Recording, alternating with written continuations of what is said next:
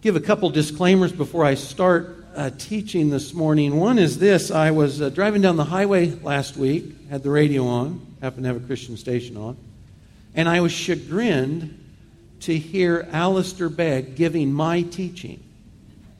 How many, you guys, yeah. Alistair Begg is giving my teachings. And not only was he giving the same, he's teaching through the Lord's Prayer, same time, much larger audience, Scottish accent, I can't fake that either, but he's using my illustrations too, which is what really ticked me off. So if you want to hear similar information on the same text with the Scottish brogue, you can tune in the radio at Alistair Begg. Also, giving credit where it's due, a couple of the concepts that I'll share this morning come from what's called the Cripplegate blog, 2 articles by Mike Riccardi. So I want to make sure I got that plug in as well. Let me pray again, and we'll jump into the text. Father, Lord, your life, your God, you are the ultimate reality, and to come to know you, or to see you as you are, to enter into relationship with you is to enter into life. Lord, to exist, to draw breath in this world apart from knowing you is to remain in death, to be separate from you. And Father, would you honor yourself this morning as we look at your word? Would you draw some of us to life in you for the first time, spiritual rebirth? Lord, for others of us, would you convict us of the need to see you perhaps with fresh eyes as you really are, and perhaps to order areas of our life in a way that more closely reflects your holiness. In Jesus' name, amen. Exodus 3, you're probably well familiar with. Exodus 3 is the story of Moses basically being introduced to God. And you remember at this point in Moses' life, he's a shepherd for Jethro, his father-in-law, and he's tending those flocks there at Mount Sinai area. And he sees a shrub, a bush on fire. And the thing that gets him is it's on fire, but it's not consumed. And so he goes up to see this marvel. And as he does, God calls to him by name, Moses, take off your sandals because the place you're standing is holy ground. You see, the holy God, the creator of the universe, is there. This is a theophany. He's present, as it were, in that burning shrub. And he's holy. And he tells Moses, you must treat me as holy. Take off your sandals. And of course, Moses does. God is holy. He says, Moses, treat me as holy. And he does. And then this is also Moses commissioning. Because this is where God says, Mo, you're my man. I'm sending you south back to Egypt where you came from. I've got a job there for you. Now, Moses is a little slow on the uptake, but he eventually fulfills his commission. So, God is holy, and he tells Moses, and he tells you and I to treat him as holy today. We are in the Lord's model prayer again, Matthew 6, verses 9 through 13. If you have your Bible, those should be present on your study sheet as well. From Matthew 6, part of the Sermon on the Mount, Jesus there in his model prayer for his disciples and for us. Our Father in heaven, hallowed be your name. Your kingdom come. Your will be done on earth as it is in heaven. Give us this day our daily bread, and forgive us our debts as we forgive our debtors. Lead us not into temptation, but deliver us from evil. Amen. This week, just as last week we focused only on a couple of words, we're only going to focus on 2 phrases today, in heaven and hallowed be your name. If you remember last week, our Father, the 2 words, only the 2 words we looked at, we said that in Jesus' model prayer, Jesus invites us to approach God in plurality. That is, either that we are praying with others corporately, other Christians corporately, with others, or as we pray as individuals, we are bringing others with us, either because we identify with them in a group in prayer and confession, or we're interceding for them and their needs. But Jesus' model invites us to approach God in plurality, either because we're with a corporate group or because we're bringing others with us in prayer. And then he also said that we're free. We have this huge, tremendous privilege that when we approach God, we can call him Father. He's not a strange, distant God now separate from us, but no, he says he's our spiritual Father. And so when we approach in prayer, we have the privilege of children before our spiritual Father. This morning, before we get into our phrases, I want to cover this first of all. There are 6 requests in Jesus' model prayer. 6 requests. The first 3 have to do with God and God's things, not with us and our desires. God's glory, God's kingdom, and God's will. So 6 requests. The first 3 have nothing to do with what Jesus says we might come and say, Lord, we need this, or are you aware this is going on? But the first 3, the first half of these petitions, have to do with God, his things, his glory, his kingdom, and his will. And it's interesting that just a little bit later in the same chapter in Matthew, at verse 33, you see this same order echoed again. So when you get to verse 33, there Jesus says, seek first the kingdom of God and his righteousness, and all these other things, your necessities of life, they'll be added to you. They'll be given. So in the Lord's model prayer, when we approach God in prayer, we put God and his things first, and then we bring him the needs that he already knows about. And Jesus says our model of life reflects that same model of prayer. We put God and his things first, and we trust him to provide us with the necessities of life. So when we get this right, when we put God and his things first, which is as it should be, then God is free not only to honor himself fully, but then to unrestrictedly, we might say, fulfill the needs, the practical needs you and I bring to him. So the priority here is really, really important. God is so holy, he's so great, he's so important, that when we get in his presence, the first priority is not the minutia of our life that we need help with, it's God himself. And so when we approach God, we're approaching God about him and his things first. The bigger questions in life are not, what do I need? What do I want? What's on my mind? The biggest questions, the priorities in life are, who is God? What is he like?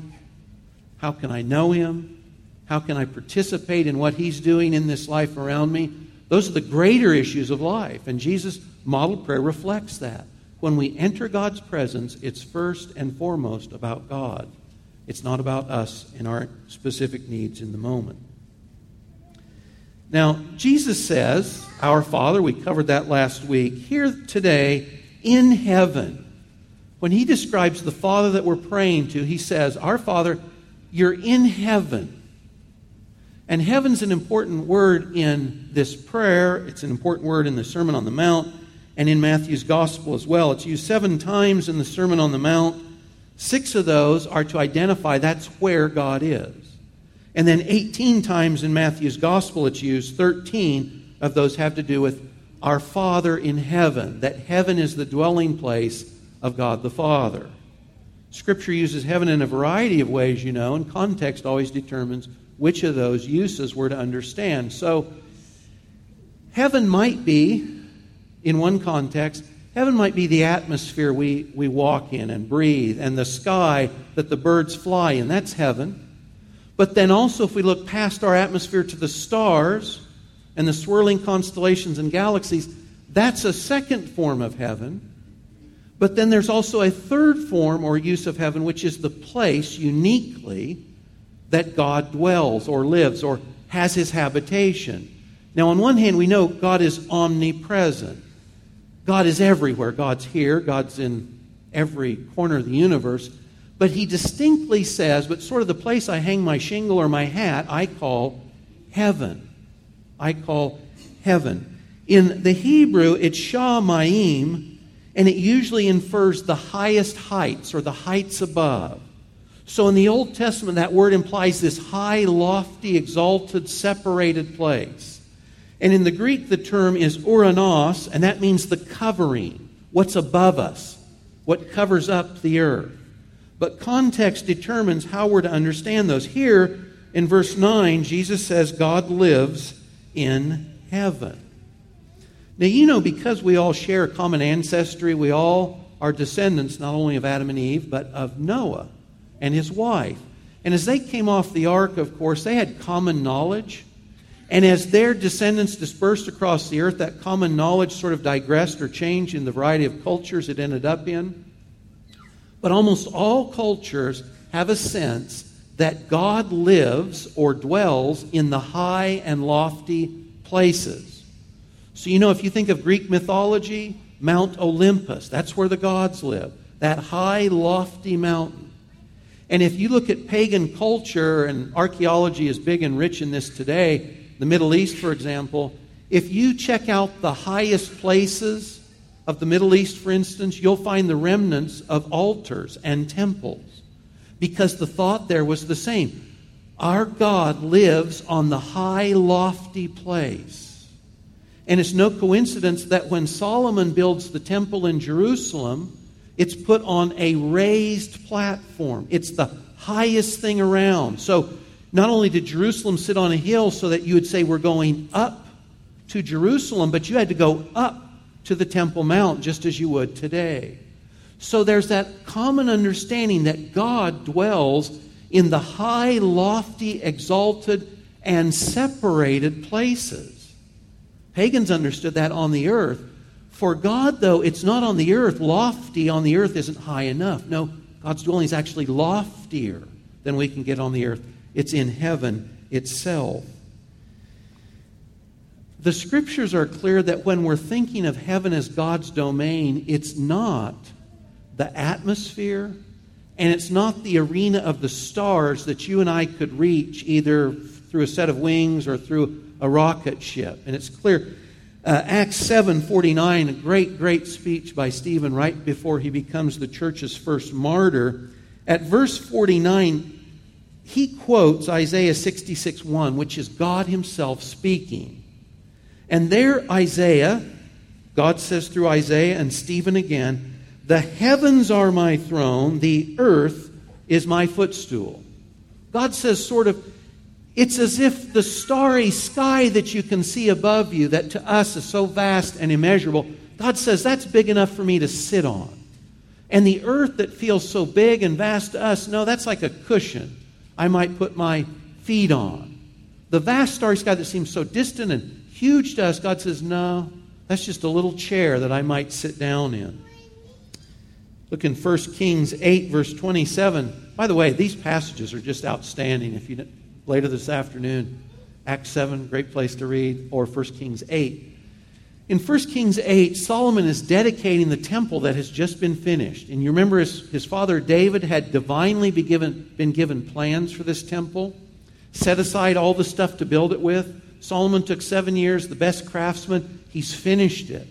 And this scene is glorious where God himself comes down in this cloud of glory and takes residence in this temple. But when Solomon is dedicating the temple in prayer, he says this, "Heaven and the highest heaven cannot contain you." We've got this temple, Lord, but we're under no illusion. This house we've built that's grand and glorious, it's actually tiny. It's infinitesimal compared to your greatness and your vastness. And not only can this temple not hold you, but the highest of the highest heights cannot contain you. So Solomon says, even though we know you're going to meet with us in this little house, we don't think that you're small enough to fit here. That the loftiest of the universe is not big enough, not adequate as your home. The highest heavens are not sufficient as your boundaries. You're not contained within these. And then last, in 2 Corinthians 12:2, Paul says that he knew a man, and we assume that it's actually Paul himself. He says he knew a man that had ascended to what he called the third heavens. And we assume that this goes like this. The first heavens would be the sky, the atmosphere we breathe, the birds fly in. The second heaven would be space, what we would call outer space. And the third heavens would be that distinct place that is heaven itself, God's home. But it's distinct from the atmosphere. It's distinct from the measurable universe. Paul says the third heaven. So we're to understand that when Jesus invites us to pray to God our Father, He wants us to know that God, our Father, is in heaven. We're familiar with him on one hand because we're his spiritual children. But guys, we are not to confuse this with an unhealthy, unholy familiarity. That God is still the one who resides in heaven itself. God is the one for whom the universe is not sufficient to be his home where he chooses to make it. He's high and distinct. Revelation 4 and 5, to bring one of these points of holiness home, this will be another great passage for you to read later, Revelation 4 and 5. You see in these chapters a vision of John the Apostle. He's taken up to heaven in Revelation 4. And some of what he sees is this. He sees a being on a throne. And this being, God, looks like these shining gemstones. And the throne itself is surrounded by this emerald rainbow. And around this central throne, there are 24 smaller thrones. And there are 24 elders seated on those. And they have crowns of gold. And apparently around them, the throne in the center, the 24 thrones around them, John says there are myriads of myriads.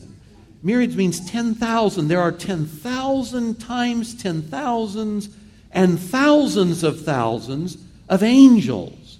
So in our mind we see the throne, God on the throne shining like gems, surrounded by smaller thrones, surrounded by really uncountable multitudes of angels who fall down and say, holy, holy, holy. And along with those multitudes, there are what John calls living creatures. It probably doesn't know quite how to describe them. We're told they have a variety of appearances. But one of the things that's true of these living creatures is it says they're filled with eyes. They're covered with eyes. This might look really strange. And by the way, the appearance of these living creatures is quite a bit like Isaiah 6, which we'll look at the end, as well as in Ezekiel, the opening chapters of Ezekiel. There are creatures that look very similar to these. But they have eyes, and what that means is they see things as they really are. The eyes mean knowledge, awareness, comprehension.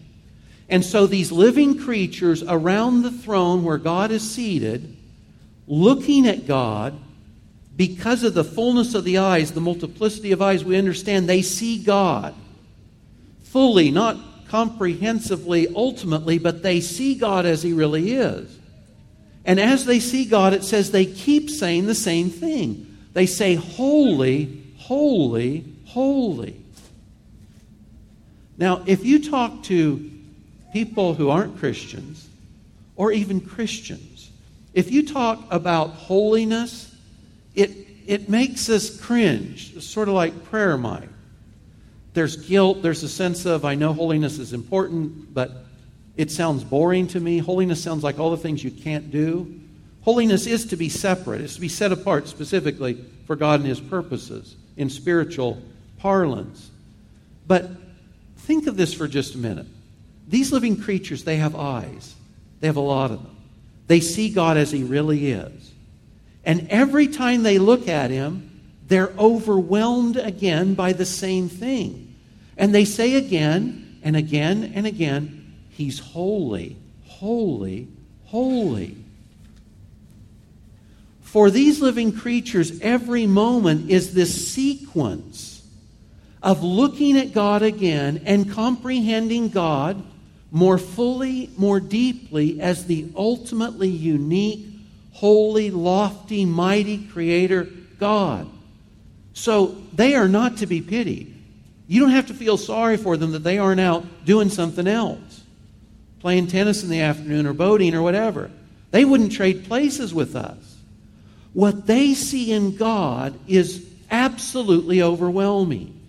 And if we could take somehow in our mind's eye, if we could take the ultimate positive experiences we have either had or could imagine. So the most beautiful pictures, the most beautiful sunrises or sunsets, the tastiest foods, the highest heights of joy, the deepest sense of peace. If you could take all of those your heart and mind can imagine, if you multiplied them times each other and then you multiplied that times infinity, you'd get some inkling of what these creatures see in God every moment. And so all they can say is, God is holy, holy, holy. See, that's what's going on in heaven.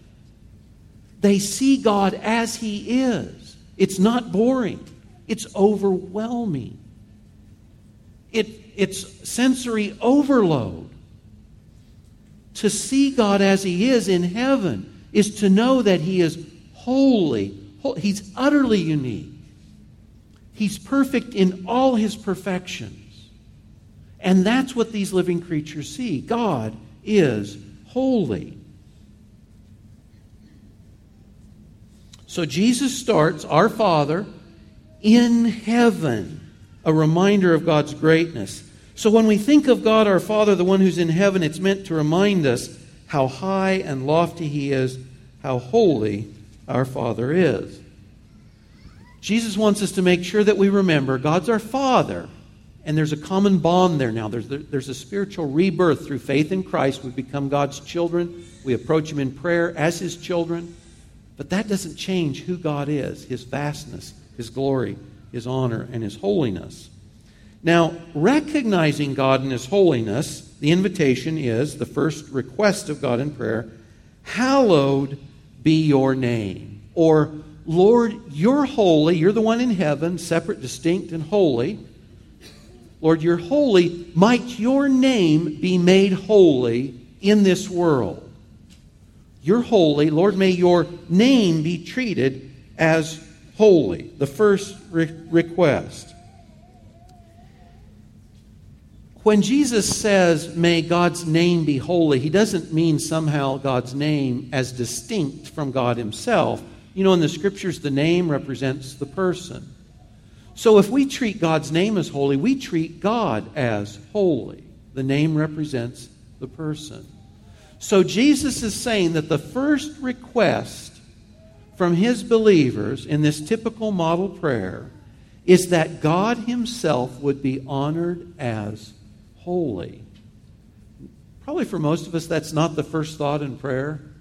God, you're holy. Might you be treated as holy? But in Jesus' model, Jesus says that is of the first importance.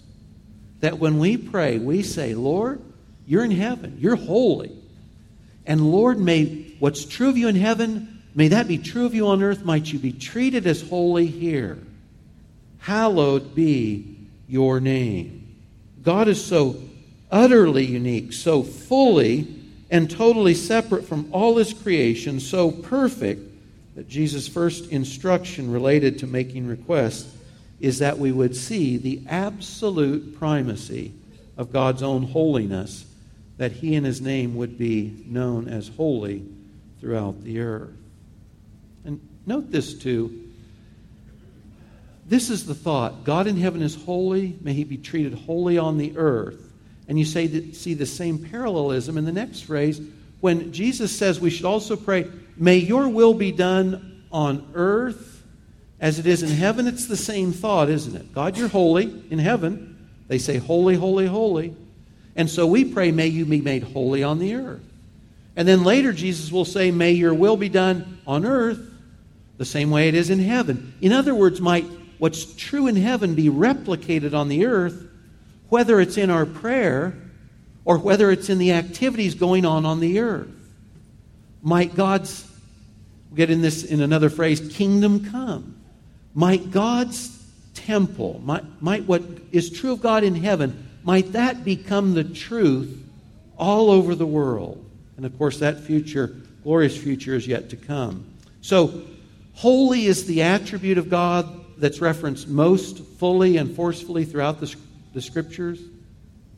It's the description of God used more than any other. In fact, it's the first descriptive part of the name of the third person of the Trinity, the Holy Spirit. So this first petition, Jesus says, recognize God is holy. And then pray that God would be made known as He is holy. For you and I, there would be lots of practical ways to do this. When we're corporately worshiping as we gather on Sunday mornings, we are treating God as holy. We're honoring Him by saying those things that are true of Him. You know, when we pray in Jesus' name, not as a mantra that we throw at the end of every prayer, but when we thoughtfully pray as we believe Jesus would pray, and we pray in Jesus' name, for Jesus' sake, that is honoring God as holy, Jesus as holy. When we speak the truth to other folks who don't yet know Christ, when we share the gospel and evangelism, that is treating God as holy. When we speak the truth to ourselves and to others, that is treating God as holy. God is the God of all truth. So this is a call for holiness. Now, we talked about this a little bit in a recent series we did on the 10 words, the 10 commandments, that list of commands God gave the nation of Israel through Moses. You remember the third command was a negative. It was stated as a negative. Do not take the name of Yahweh your God in vain. Don't attach vanity to God's name. It was stated as a negative there. Here, when Jesus takes it up, he flips the coin, and now he states it as a positive. Now treat God's name as holy. Negative, don't attach vanity. Positive here in the model prayer, treat his name as holy. In Ephesians 1, verse 11 and 12, Paul there says that we who were the first to hope in Christ would be to the praise of his glory. When you and I glorify God by the way we live, by the things we say, we are treating God as holy. And Paul says we've been called as Christians to glorify, to give God his due based on his holiness by the way we live our life. That's what we're called to. Our lives should reflect his glory.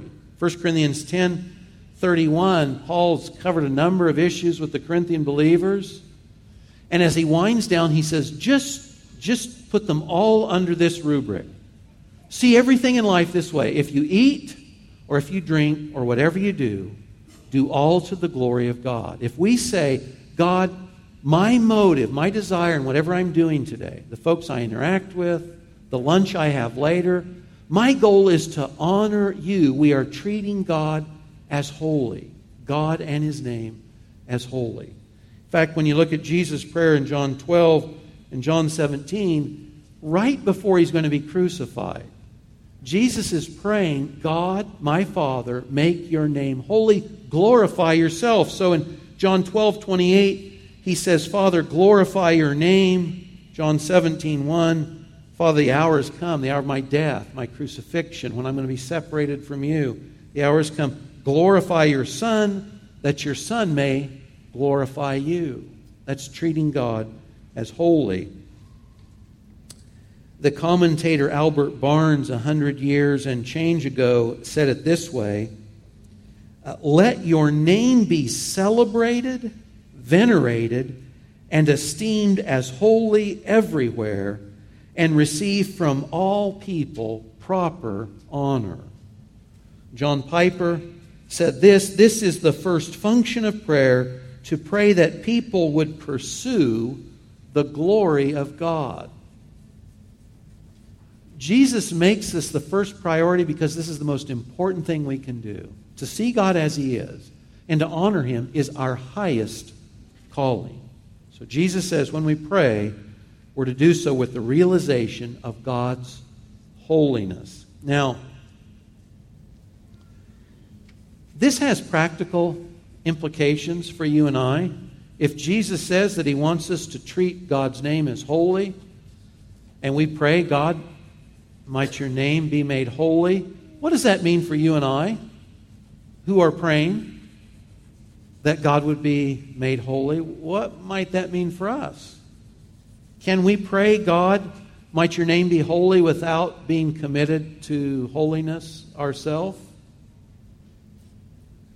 I mean, imagine us here, and let's say in church on a Sunday morning, maybe we just say the Our Father together, and we say these words, God, you're in heaven, hallowed be your name. Well, does that affect the way we live when we leave? Sunday afternoon, Sunday evening, Monday morning, does that affect the way we live? Would anyone know that we were committed to declaring the holiness of God based on the way we live and the things we say and do throughout the rest of the week? Can you imagine what hypocrisy we're guilty of if, like the Pharisees, we're getting up with our Sunday morning mask on, we're playing a role, saying the prayer, we're doing the right things, but then we go on the rest of our life about our things with the things that concern us as if none of that has anything to do with the rest of our life. If we pray, if we go to the holy ground and pray, God, might your name be holy, guys, it's going to cost us.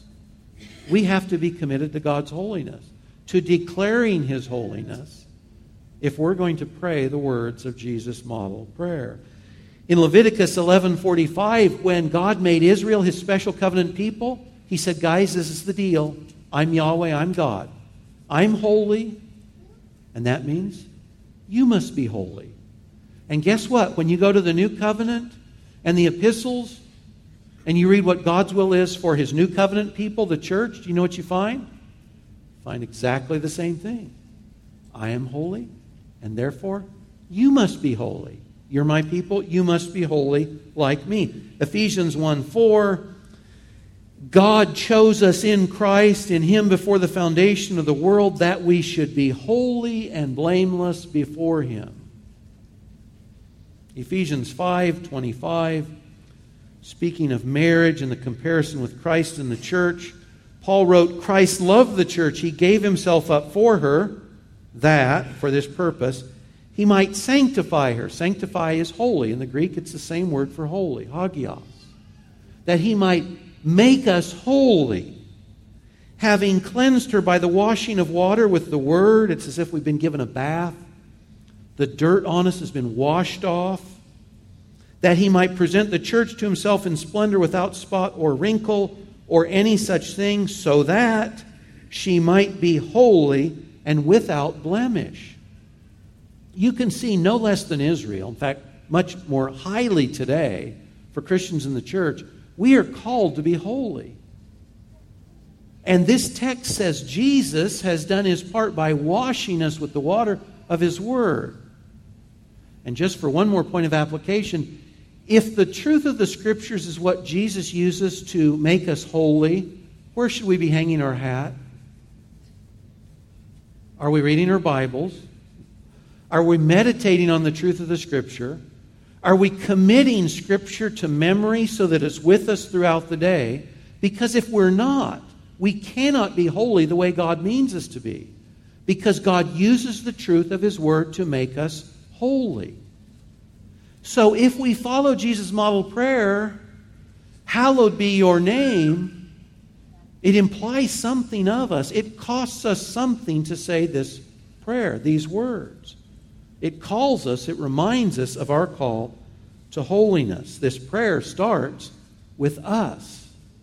If we pray, Lord, hallowed be your name, that starts right here, right now with me, the one praying it. Forget about the world for the moment.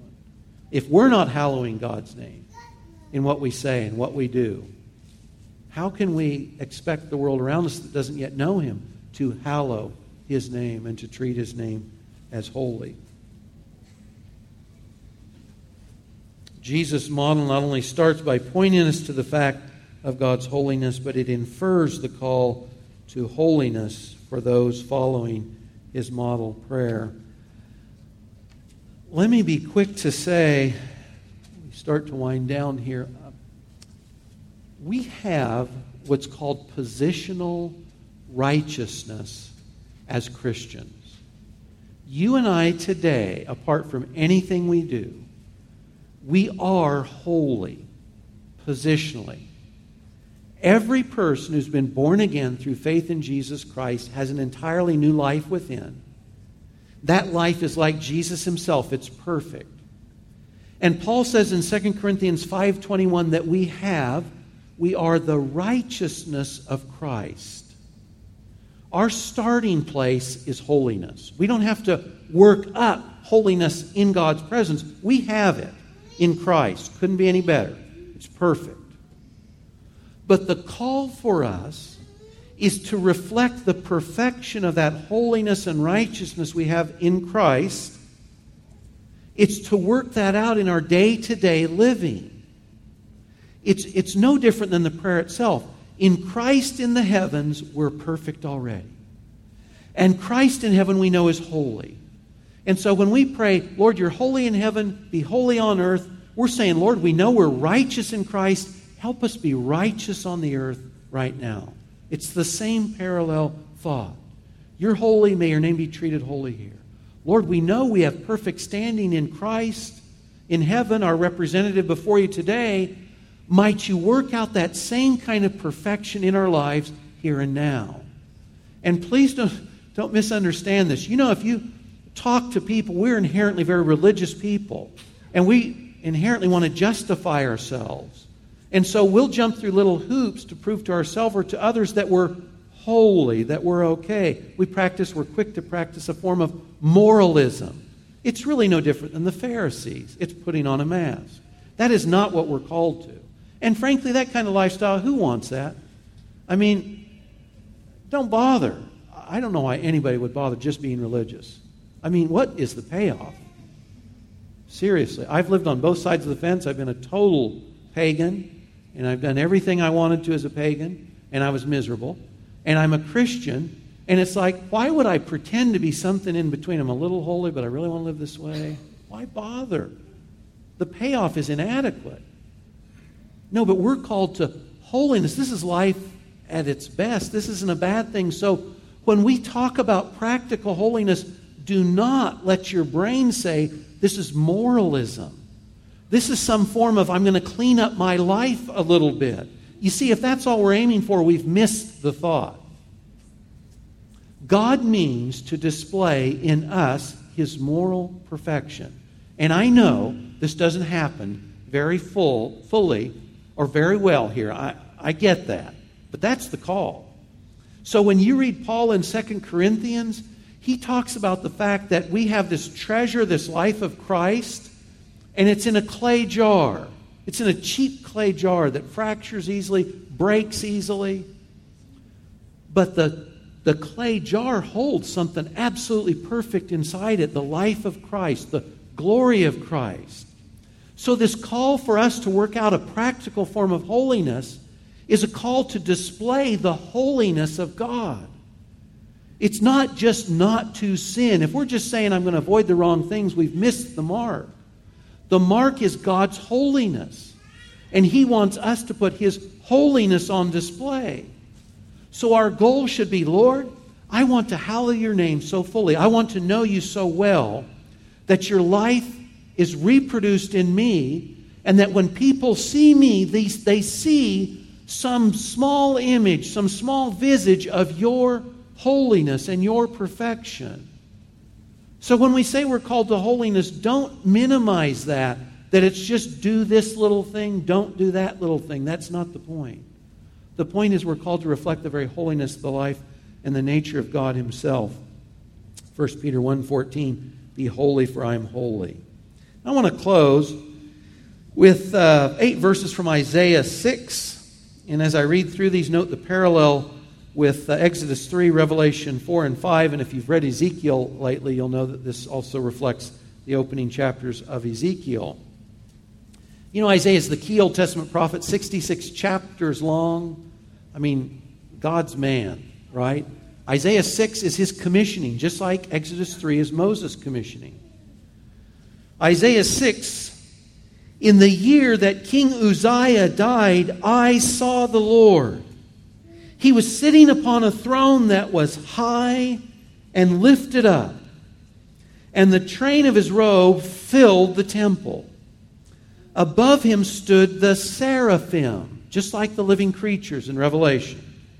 Each had 6 wings. With 2 he covered his face, with 2 he covered his feet, with 2 he flew. And one called to the other and said, Holy, holy, holy is the Lord of hosts. The whole earth is full of His glory.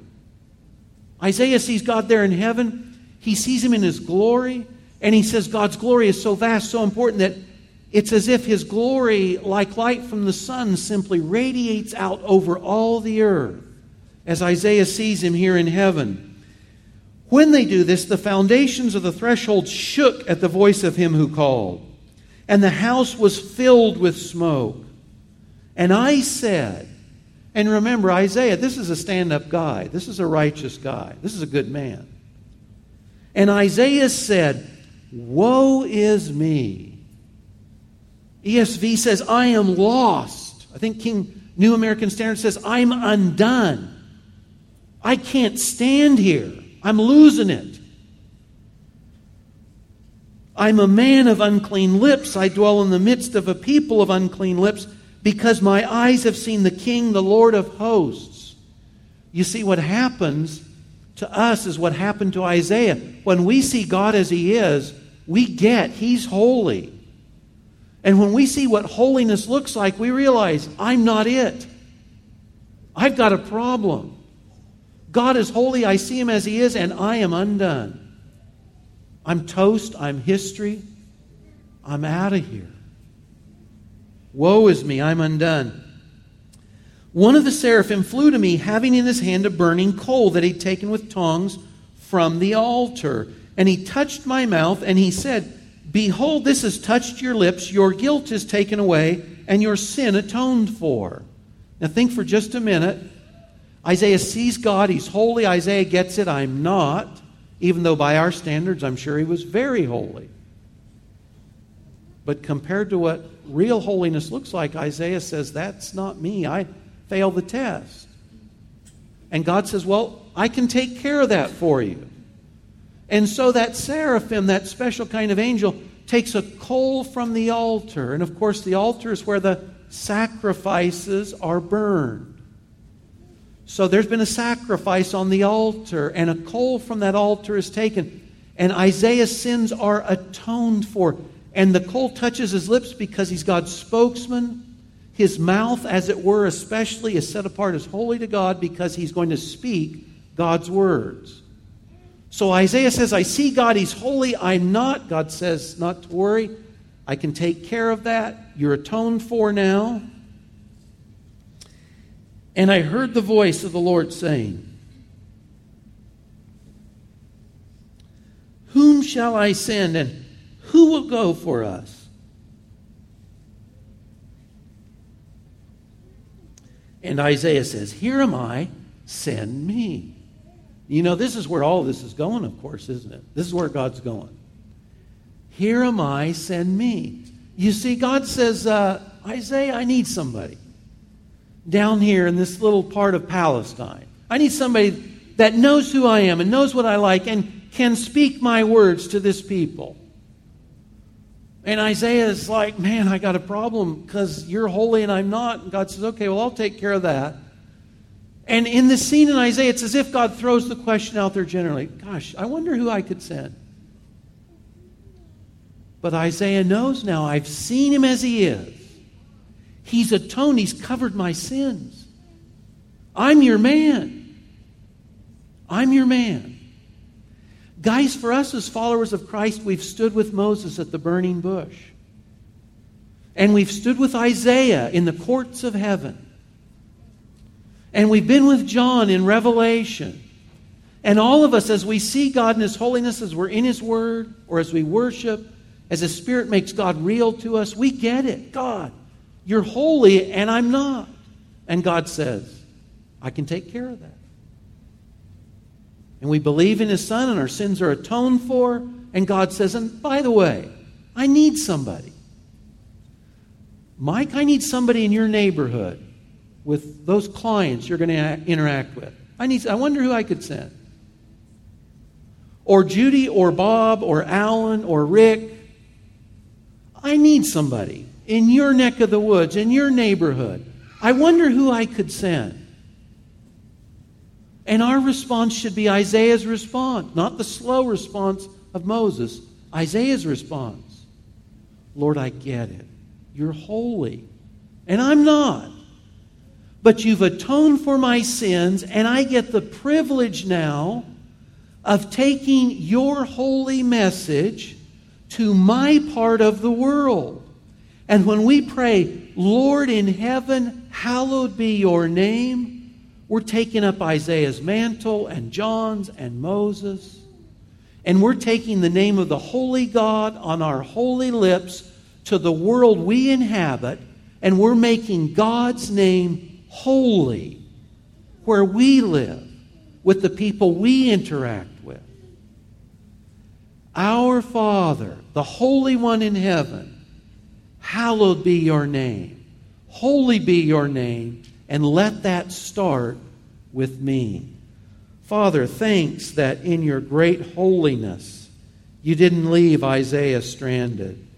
Lord, thanks that the slow and sometimes belligerent Moses, Lord, wasn't left as he was. Lord, thanks that John the Apostle didn't just remain a fisherman, but Lord, that for them and for us, that ultimate sacrifice, your Son, the Lord Jesus, came down. He atoned for our sins on the cross. He paid the debt we couldn't pay. And Lord, as we see you today, we know that you are holy. And we thank you for your perfections. And Lord, we ask that that holiness that's true of us in Christ would become more practically true of us day to day in what we say and what we do. The thoughts, Lord, God, you are holy. And we pray with your Son Jesus, make your name holy, and let that begin with us. In Jesus' name, amen.